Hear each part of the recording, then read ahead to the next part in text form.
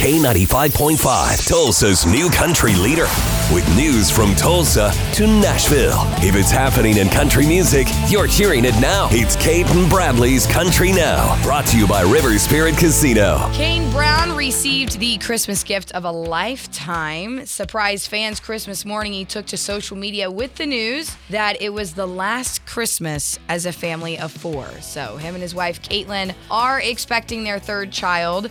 Now, you may not remember, but after the birth of their 2nd daughter, Cody Jane, Kane swore that they were done having kids. So you can imagine how much of a surprise this one is. But he does say that this 3rd child is their last. Well, why would you believe him? He lied to us last time. That's true. Whatever. But He's a baby factory. He's going to keep cranking them out. Oh, my goodness. Congratulations to the Brown family. Oh, yeah, that too.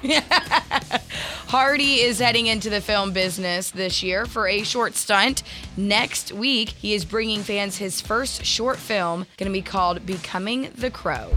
I hope that in 5 years, and I have 3 or 4 records out, that somebody will be like, if you want to know who Hardy is, go listen to The Mockingbird and the Crow. I'm a mockingbird.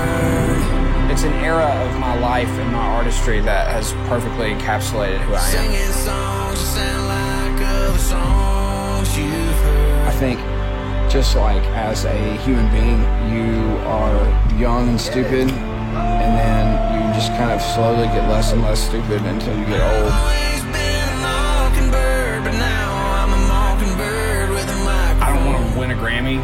I just want to leave a legacy of like, that dude was an all-timer. Fans will be able to watch this short film exclusively on his YouTube page next Thursday, January 11th. Like every other movie, I'll wait for the Blu-ray.